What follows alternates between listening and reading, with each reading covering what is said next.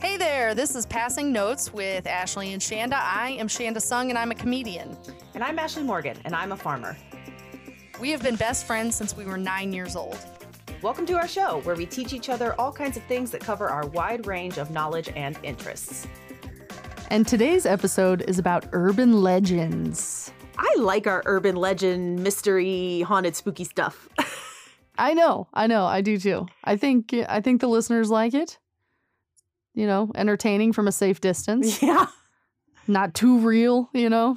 Not too spooky. I think about Mothman a lot. Anytime it seems like now that I know about Mothman, it just kind of pops up in my life a lot more. I'm like, oh, hey, Mothman. I know, right?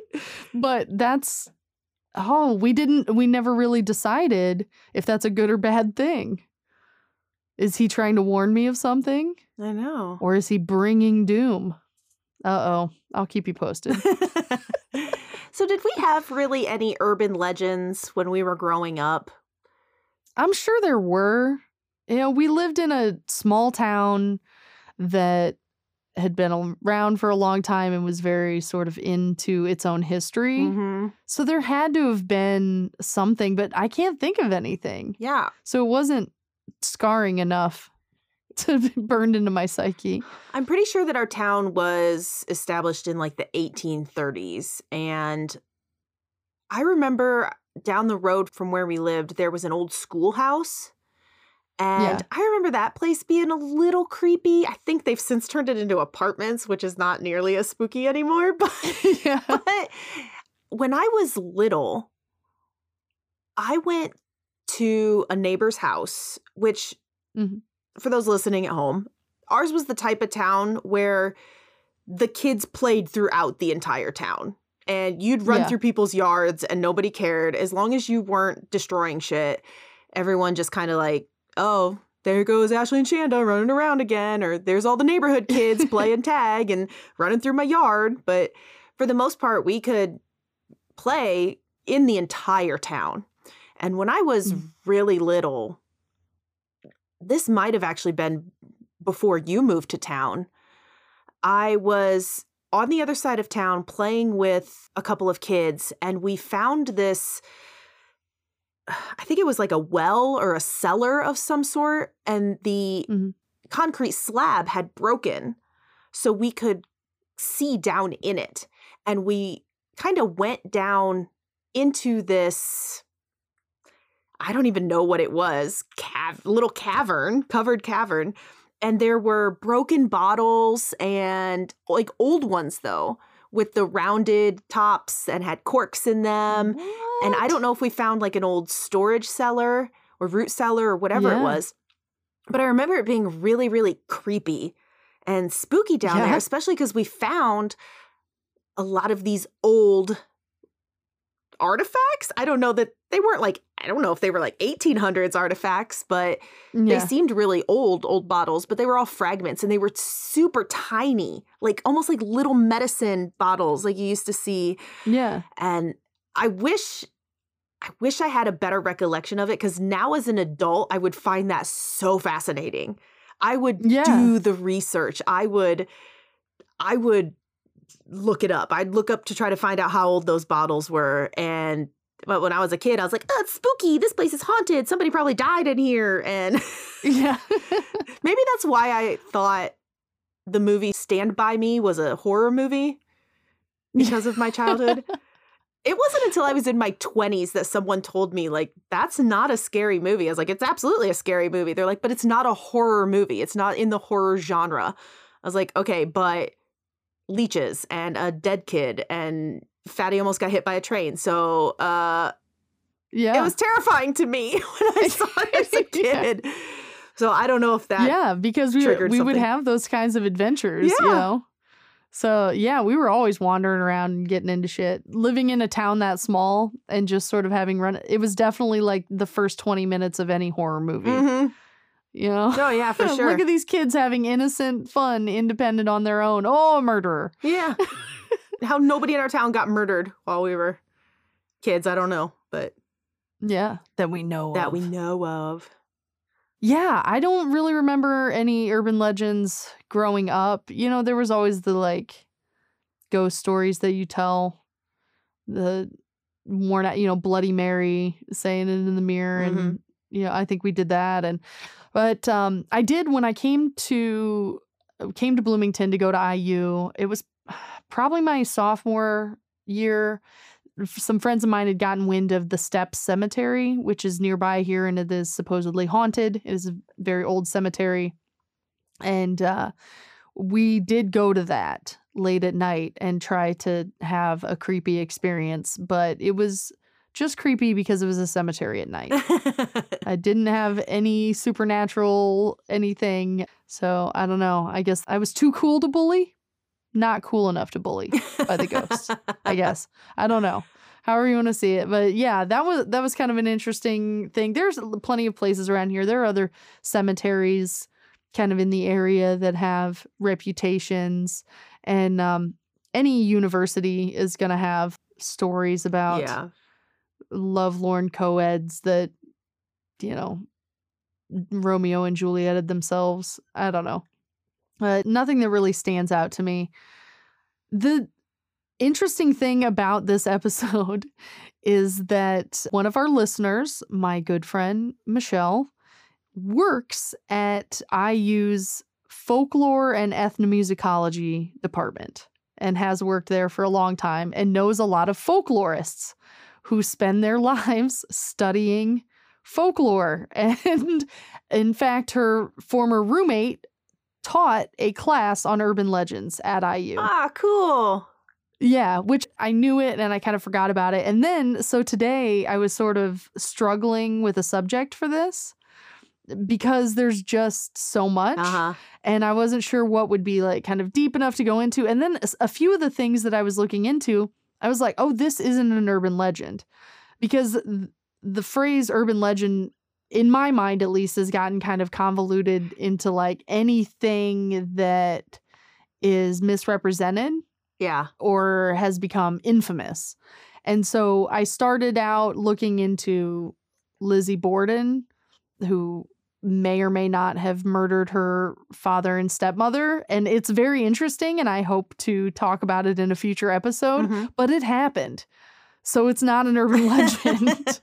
It's all like, well, I guess I'm not doing that one. And then I was going down another path of another thing that was very interesting, which I hope to talk about in a future episode.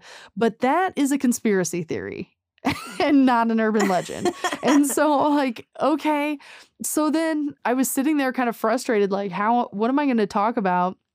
And I texted Michelle and I was like, hey, person who works with folklorists, what's your favorite urban legend? And she fired off about 15 of them to me. And then we sort of talked about it. And she was like, is this for the podcast? Because she does listen. Ah, cool. Yeah. And I'm like, yeah, it is. And you're probably going to hate it because I'm going to mess up some things and misrepresent what an urban legend actually is.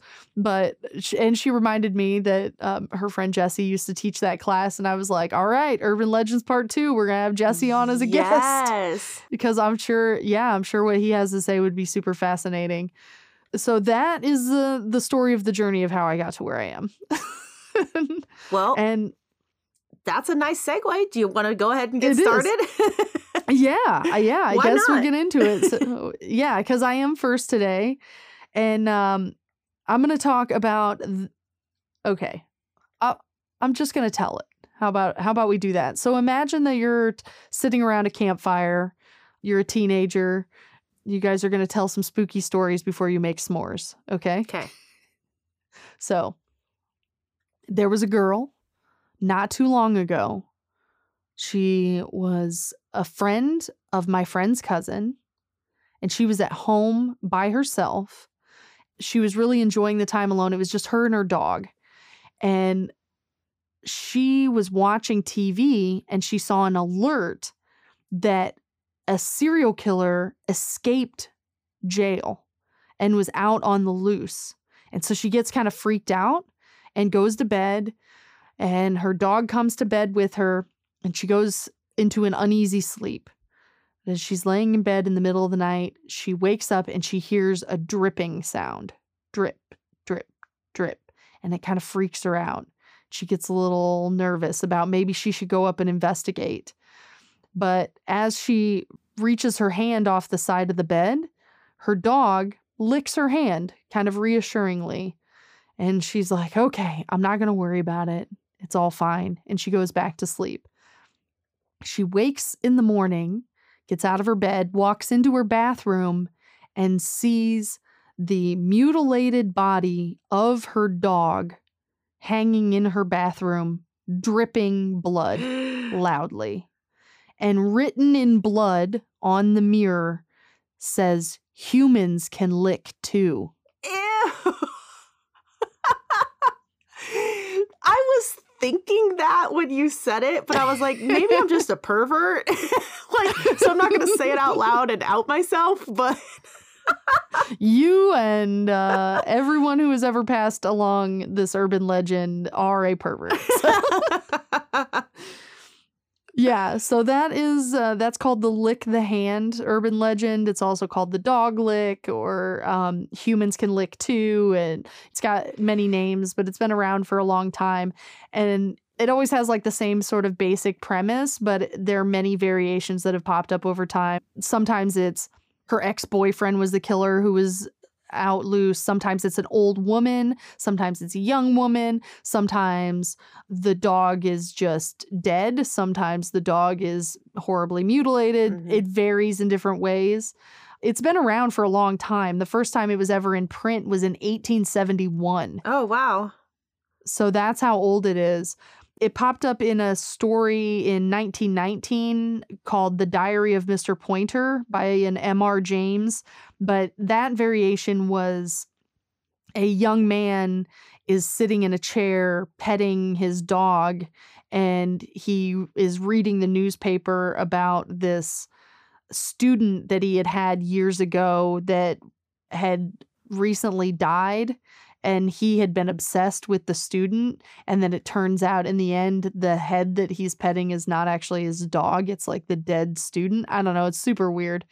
But that is sort of like a variation on the same story. But that's what creates urban legends, is these like variations. And it's always the proximity. Mm-hmm. You know, it's, oh, I heard a friend of whoever, this happened to. So that's what allows it to spread so much, because it has that familiarity. And there are people who study this. Like I said, there's a department at IU filled with people who study these types of things.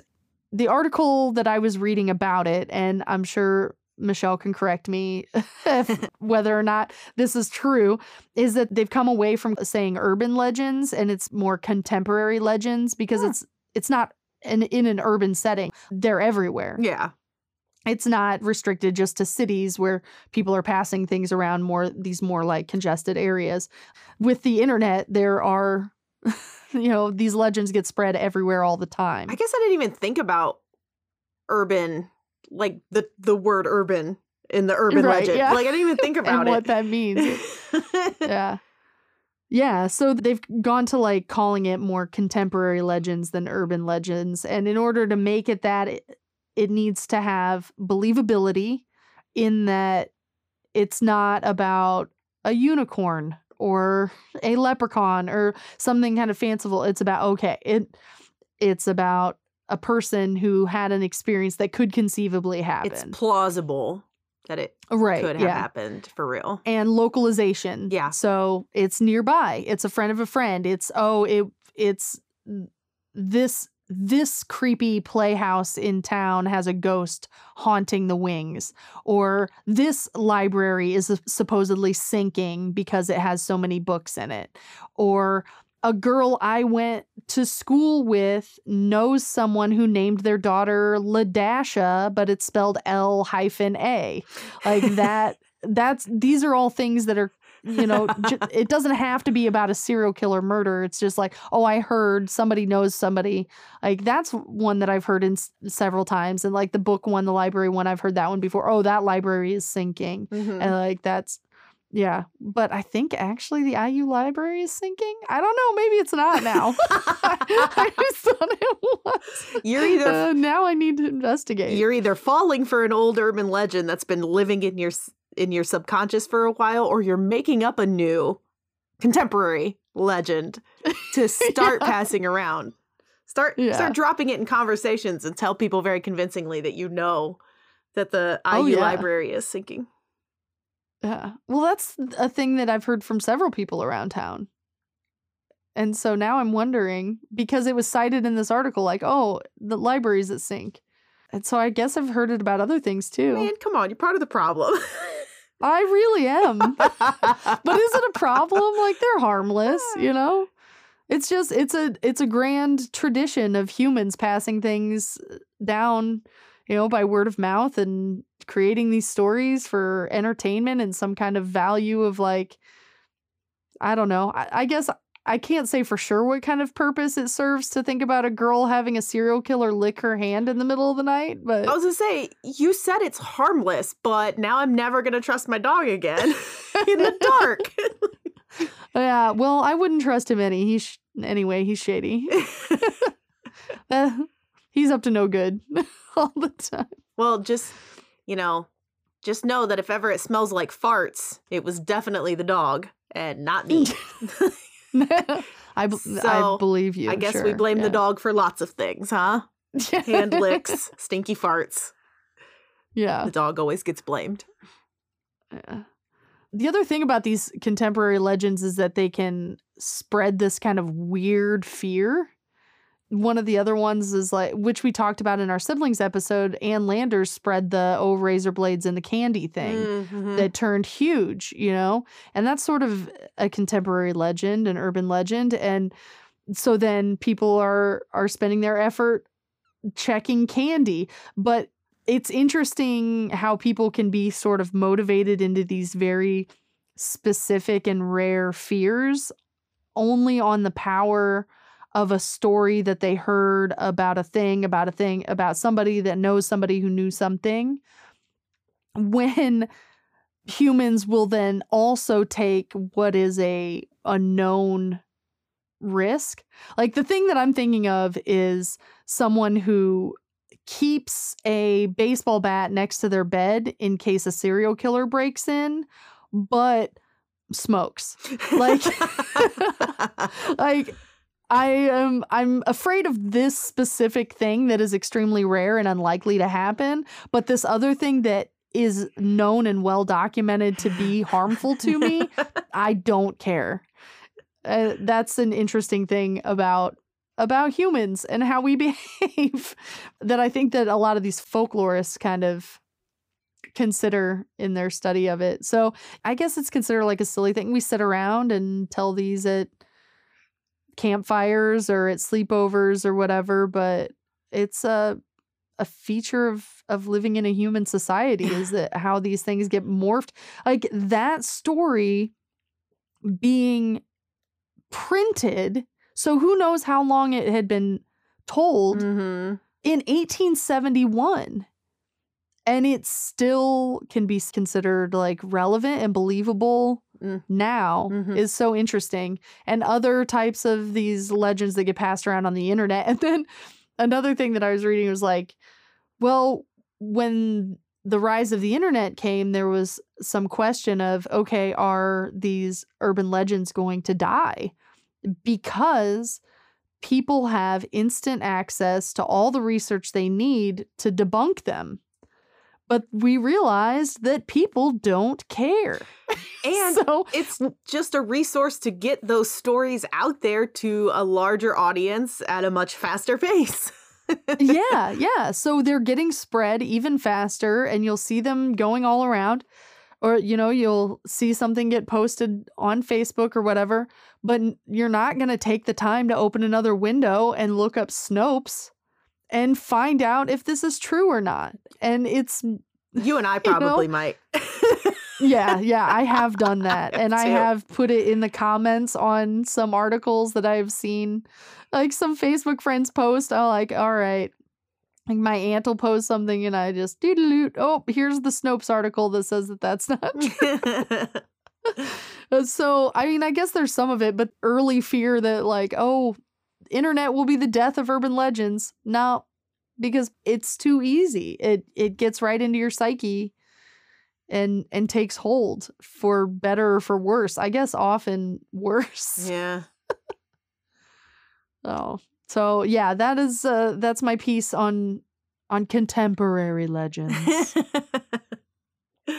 My apologies to the academics as we continue to say urban legends in this episode.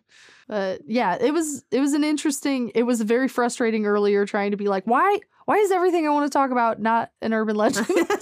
What the hell is an urban legend? Oh, okay, now I'm going to do research on that. Let's start with the definition. Yeah, that's exactly what I had to do. And then text some people who know what they're talking about. That's the other answer to that. That's how I do my research. Text my friends. I can't think of anything. Tell me what you want me to talk about. Help me. Yes. So yeah, that was mine. I feel more enlightened. I feel a little academic. Yeah. In a way. Same. Now that I know the definition of urban legend, I'm not sure that mine qualifies anymore. You know what? We'll take it. We'll take it. For the purposes of this podcast, we will bend the rules. If my story about Graham Parsons can be considered about national parks, then we can shoehorn whatever you have to say into an episode about urban legends. We like topic adjacent. We like it. Yeah. Yeah. We'll take it. It's in the spirit. So, all right. Well, let's take a break and then we can pass judgment on whether or not yours truly is an urban legend. Awesome. All right. And we're back. So my maybe not urban legend could maybe be filed more under mystery. But perfect. I'm going to talk about the mummy of Sabina, Ohio. What? Yeah. So Sabina is located northeast of Cincinnati, pretty much equidistant between Cincinnati and Columbus. Okay. Okay. It is a small town in rural Ohio. So this is a rural legend, not an urban legend. Yeah. Yeah. The story of the mummy of Sabina, Ohio starts on June 9th, 1929. An African-American man is found dead in a ditch just outside of town. There was no obvious cause of death or indication of foul play, so they just ruled it natural causes. Now, this man had no ID on him, so they had no idea what his name was. When the police asked people around town if they had seen this man, it was speculated that he'd come around looking for work, that he was a drifter. But other than that, nobody really knew who he was. He wasn't a local. The coroner, or the guy at the funeral home, whatever his title was, speculated... Jeremy Nobody. Jeremy Nobody. Speculated that he was around 50 years old. Couldn't confirm it because he had no ID, right? However, police did find a piece of paper in his coat that had an address on it, and it was 1118 Yale Avenue in Cincinnati. So they called up Cincinnati police and pretty much said, hey, we've got a dead guy in our funeral home. We don't know who he is. We have this address. Can you go check it out? And either tell his family or figure out who he is or whatever's going on. So Cincinnati police go to this address and it's a vacant lot. What the hell? So they ask around the neighborhood, and the one neighbor that they talked to, his name was Eugene. And he had pretty much said, I don't really know that guy. Sorry, I can't help you anymore. Since they had talked to a guy named Eugene, they nicknamed the dead man in Sabina, they nicknamed him Eugene because that was the only name they got, even though it was a guy they had talked to. Yeah. So they're like, well, we'll just give him this nickname until we can figure out who he is. Yeah. So the coroner went ahead and embalmed him. And they laid him on a bench in a shed outside the funeral parlor. It was out in their yard. It was this brick small shed that had some sort of like bench platform in it. So they laid him out on there and they asked people in town to come take a look and asked to see if anybody knew him and could identify him. So instead of like a a wake or a viewing? You can't do this like in the actual funeral parlor? You got to send people out to the shed with the garden tools? I guess. I don't know if there was anything in it. Super weird. So he stayed there for a little while. In fact, Sabina was a bus stop along the route between Columbus and Cincinnati. It was a place where they would stop and get refreshments, take breaks, things like that. So they put signs out by the bus stop and asked people, travelers, to come look at Eugene, hoping, again, to identify him. They figured, well, we have enough people coming from Cincinnati, to and from Cincinnati, that perhaps somebody will know who this man is. We get enough foot traffic. Hopefully somebody knows. That's kind of crossing the line from like seeking information to like roadside attraction. That's exactly right. They had really, really good intentions, right? They had good intentions of, we just want to make sure this guy gets home if he has family, make sure that we have a proper name for him. We want to do right by this guy, right? Initially, that's how it started out. But he did. He became a minor roadside attraction. People would take pictures of him, pose with their kids with him. It was nuts. He stayed in that spot for 35 years. 35 years. He stayed in that little shed and people came to visit him. Oh my gosh. Yes. That's some Ava Perón level embalming. You know, man, we love postmortem adventures on this show. We do. I requested one after the last episode. Yep. At the end of the last episode. So he does go on adventures because in the early 60s, high school and college teens would kidnap him. No. And take him on joy rides. And one morning, police found him on a park bench and hauled him back to his spot. So the mayor and the director of the funeral parlor and police in 1964 kind of decided, you know what?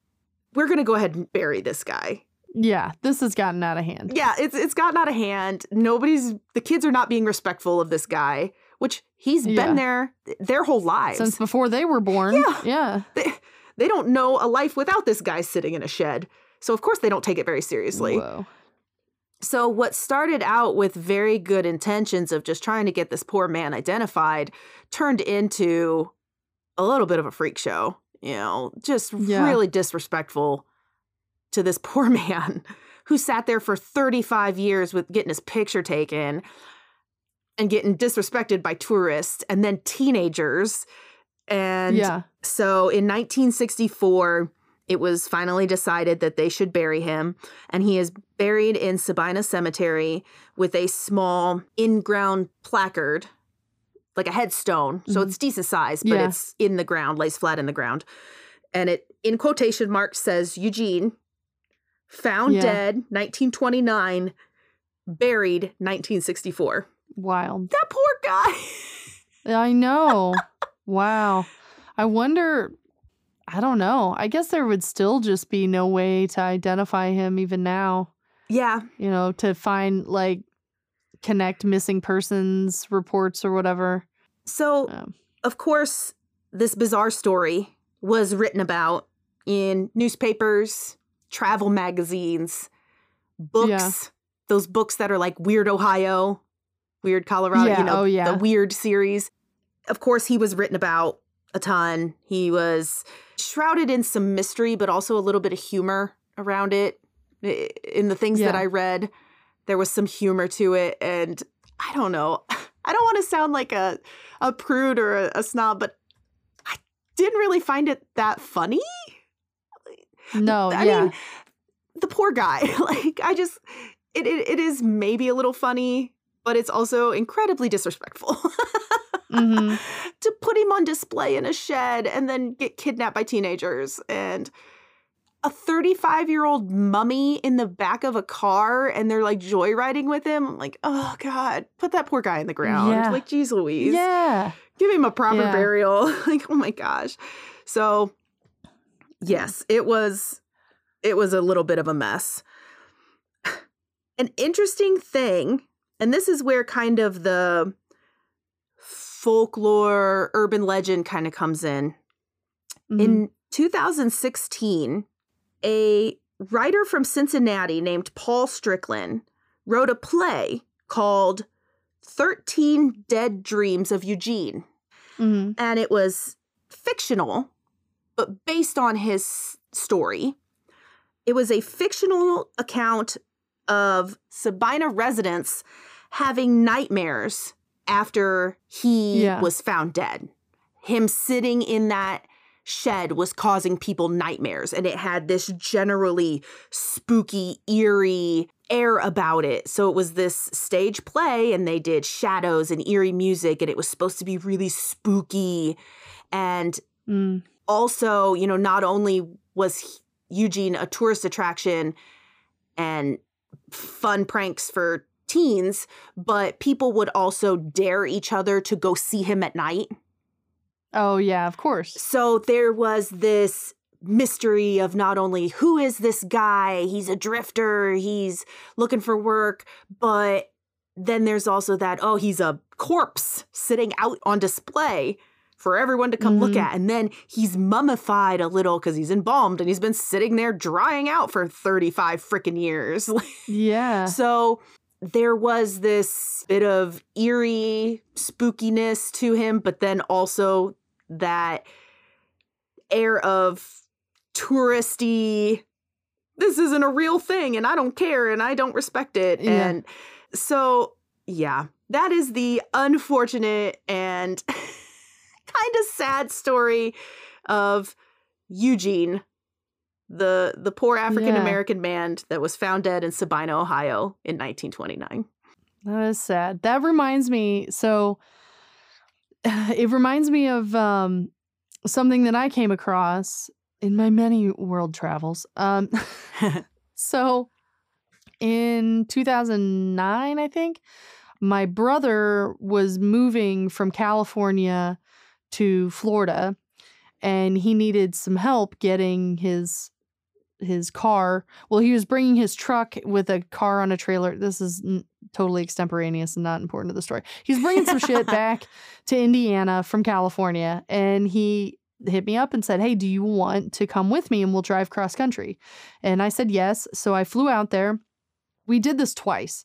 The first time we did it is the time that I'm talking about. We took a southern route. So we went from Southern California down into Arizona and New Mexico and Texas, and then we came up through Oklahoma and Missouri, Illinois, Indiana.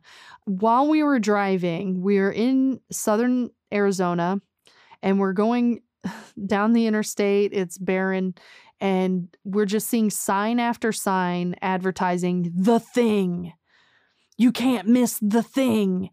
Come see The Thing, the most amazing roadside attraction you'll ever see. And this is over and over and over again for miles, for like hours. We're seeing this. Come see The Thing. Come see The Thing. And finally, I'm like, I gotta pee. You gotta pee? Let's stop. And so let's do it. Why not? We're on a road trip. Why not? So we pull off, and it's in the middle of nowhere. It's kind of deserty around, and it's a series of sort of like shacks kind of all put together. And we go in one, you have to pay like $3. You go in through a gift shop that has all kinds of everything, not just specific to this. It's just, you know, like all the roadside tchotchkes. Mm-hmm. And you pay your $2 or $3 and go in, and it's a series of like shacks that you walk through, and it's kind of maze-like. And it has exhibits of weird stuff, like wood carvings of like kind of gruesome stuff. And then they have a car, an old Rolls Royce that they claim was driven by Hitler. Yikes. How that would be in Arizona at a roadside attraction, no idea. Just super weird stuff, all strange statues, all kinds of like unrelated to each other things. But the whole time there's like these big painted footprints on the floor, like this way to the thing. And we're going and we're just like, this is crazy. And this is 2009. I really wish we had gone a little later where we could have like Instagram lived this whole thing or something, or at least taken a bunch of pictures, because we did not take very many. I had like this was pre-iPhone. So I had like a 2 megapixel camera on my phone. Flip phone.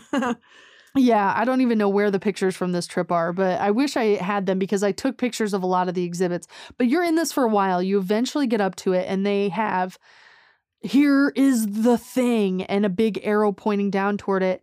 And it's a body. Ugh. It's a body of a woman, mummified, under plexiglass. And they call it the mother. And there's another body of a child. And they call that the child. And they're like, witness the thing. And it's people. Ugh. And it was the craziest thing. Like, Zach and I walk through all of this. We're like, what is this going to be? Like, we're expecting like a jackalope sort of like, some kind of mythical thing. And we get there and it's people. Oh, and no. we just look at each other and we're like, what the fuck is this? And we'd been kind of like taking pictures on our crappy phones of some of the other things. Like, look at this ridiculous thing. This was driven by Hitler. Okay. And we just get up to it and I'm like, I can't take a picture of this. No. And he was like, no, me either. And it was just so unsettling. And we just looked, and there's no story of who these people were or where they came from or where they were found or what happened to them. No information at all. And I've looked it up since then, and there's, stories like, oh, they were, years and years ago, they were crossing the border and some bandits killed them and mummified them or something like, but I don't think anybody knows. I think some rancher probably found them on his property and sold them off to whoever. And like, it's probably been there for a really long time. Ew. But we just walked back and got in the truck and looked at each other like, we're just laughing our asses off the whole way through this thing. Like, what is this nonsense? What is this place? This place is so strange. And then to get smacked in the face was like, oh my God. Yeah. I was totally expecting some sort of like taxidermied animal in the shape of like a Sasquatch or something, like something weird like that, where it was fake, it was silly, but they're trying to pawn it off like a jackalope, they're trying to pawn it off as a real thing. Haha, okay. What a quirky little thing, but ew, yeah, dead bodies on display, what the hell? Yeah, and for them to just be saying the thing, for one, it's two people, and like, it's I guess less people would stop if they knew that it was going to be gruesome like that. Hey, come see two dead bodies. No thanks. See? Yeah, I mean, you'll get clientele, but not the not the same number. Like, what if I don't know, taking my kids through that, like, oh, look at this fun thing we're going to see. It was so jarring. Yeah. You know what you do? You out-creep the creeps. And you go up to whoever's running the front desk or whatever, whoever's monitoring the cash register, and you're like, hey, what do you give me to have sex with that? Or what can I give you to have sex with that? Come on. Come on. Look at it. Can we do this or what? Actually, the worst thing about it is, I say that as a joke, like out creeping the creep, but in a place like that, it sounds like he'd be like $20, $50. You're like, now I did it. Now I did it. No. That is so disrespectful, though. Like, yes. Oh my gosh. It was crazy. Speaking of disrespecting dead people, I have a similar kind of not similar story. I was in New Orleans not long after Hurricane Katrina. This was back when I was a flight attendant and I had an overnight there. And the other flight attendant and I wanted to go to downtown New Orleans. We were there for a long enough time.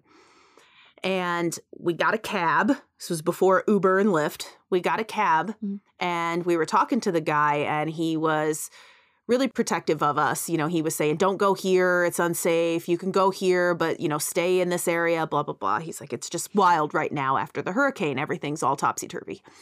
So we were talking a little bit about the damage and the devastation. And he was like, well, he's like, if you don't mind, he's like, let me drive you through a neighborhood real quick, and you can see where the water level went on some of these houses, and you can see some of the damage. And the other flight attendant was like, you know, yeah, okay, let's do it. No big deal. So we go into this neighborhood, and sure enough, you could see like spray painted X's on the doors, and each segment told you like how many people had been in there, and kind of what happened to him. It was some sort of like little code, and I don't quite remember. Yeah. But he stopped in front of this house, and he said, oh, this says that there was 2 adults and 2 children, and they all died. And I was like, oh, that's so sad. And then we were like, you know, you can see that the windows are boarded up, but you can see where the water line came up halfway up the door or whatever. And I'm sitting there expecting like, oh, okay, we're gonna go drive off and keep going. Him and the other flight attendant got out and went into this house. Oh my gosh. And no he way. was like, he's like, let me show you like inside what this looks like. And I don't know why we trusted this guy. I don't know why she went into this strange house with this man. But I was like, I'm going to sit out here. I am not comfortable going in this house. You just said a family lived here and they died. I don't know if they died in the house or during rescue or as they were evacuating or what. But I'm not going. This is someone's house. This is a person's house. I'm not going to. A museum. This is, Yeah, I'm not going to go look at their furniture and their pictures on the walls and their, you know, dishes on the counter. Like, I'm not going to look at that stuff. So I sat out there, and it was very emotional and very uneasy for me to sit out there while they did that. And then, you know, they were only in there for like 5 minutes. They came out, and then we went along our way. But for me, it just felt really disrespectful to go into someone's house like that. And like, I know it's abandoned. I know it's damaged. It's probably going to be demolished. But come on. Like 3 weeks ago, there was a family in that house. I didn't like it at all. So it's amazing how disrespectful people really can be with human remains. Yeah. Wow, that's crazy. Yeah. Boy, this episode took a dark turn, huh? Yeah, it did, didn't it? It's because we're talking about spooky things and... I know. Yeah. It's cool. We've had a little bit of everything here. We've had a little academic analysis. We've had a little silliness, a little true, a little untrue, a little creepy, terrifying, disrespectful. Telling other people's creepy stories, telling our own creepy stories. Yeah. Yeah, that's good. It was that was a fun one. So where can we find out what you got going on? So I don't try to do anything too spooky on our social medias, but please don't. I'm fragile. I like good, wholesome, fun, funny content. Yeah. I got to keep that joy to keep the darkness away. So if you want to see fun, wholesome, mostly animal content, you can go to our TikTok and Facebook, which is Crimson Moon Farm. If you want to check out our products, our YouTube videos, and find some recipes, you can go to our website, which is crimsonmoonfarm.com. What about you? Do you have any events coming up? Yeah, I'm always doing stuff. Always doing stuff. You're a busy gal. Yeah. So coming up, I think the next thing I'm going to be in April 14th, 15th, 16th, I'm going to be at the Laughing Tap in Milwaukee. And I've got some things in May. I'm going to be at the Drop Comedy Club in South Bend. And I've got some stuff happening in between those things. And I've got some things booked for fall. So I'm going to be very busy. You can find out about everything I'm doing and where I am on my social media because I'm on there all the time. So you can find me on Facebook and Instagram at Shanda Sung and on Twitter at Shanda S Panda and on TikTok, but I'm mostly lurking there. So you don't need to follow me. Are you lurking on Crimson Moon Farm? Yeah, of course. I'm watching you drop it in the barn. I did And, do a trend. I did do a TikTok trend. Yeah. Totally. It's a good one. Yeah. Not so good for like our 35-year-old knees. I drop it, I don't get back up very easily anymore. Yes. So if you want to see a funny video of a lady in her mid-30s dropping it low, I did the drop it challenge. And it took me so many takes to do the one with the chickens because they are unpredictable and ridiculous. So by the end, my quads were burning so bad. I was like, oh, I am too out of shape to do these TikTok challenges. Yeah. Well, you can find the podcast on Facebook and Instagram at what am I doing? You can find this podcast that you're listening to right now on Facebook and Instagram at Passing Notes with Ashley and Shanda. And we post things about every episode that we do. And you can get a hold of us, send us messages, tell us about your creepy urban legends that you like, some weird place that you ended up where you're like, your red flags are going off. Yeah. And yeah, tell us about that. So, and if you have any suggestions for things that you want to hear us talk about on the pod, we're always down to hear those. So contact us there. And overall, I hope you share this show with your best friend. Absolutely. Like every week, I want to thank my husband, Tyler, for recording, producing, editing this show. I want to thank you all for listening. This was episode 49. Was a spooky one. It's not even our Halloween episode. What are we doing? We're just spooky people. We're coming into spring and we're making it dark and gloomy.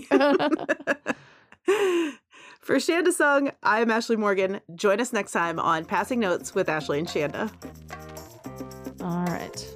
Sorry, I'm not watching. Okay. Hold on. I'll start over. This is going to be great. It's going to be one of the best ever. I can feel it. Oh, okay. All right. Are you ready? Yes, Okay. I am ready. Okay. Oh shit, hang on. No, I'm not ready. I forgot to turn down my headphones. I was like, why is this coming through so loud?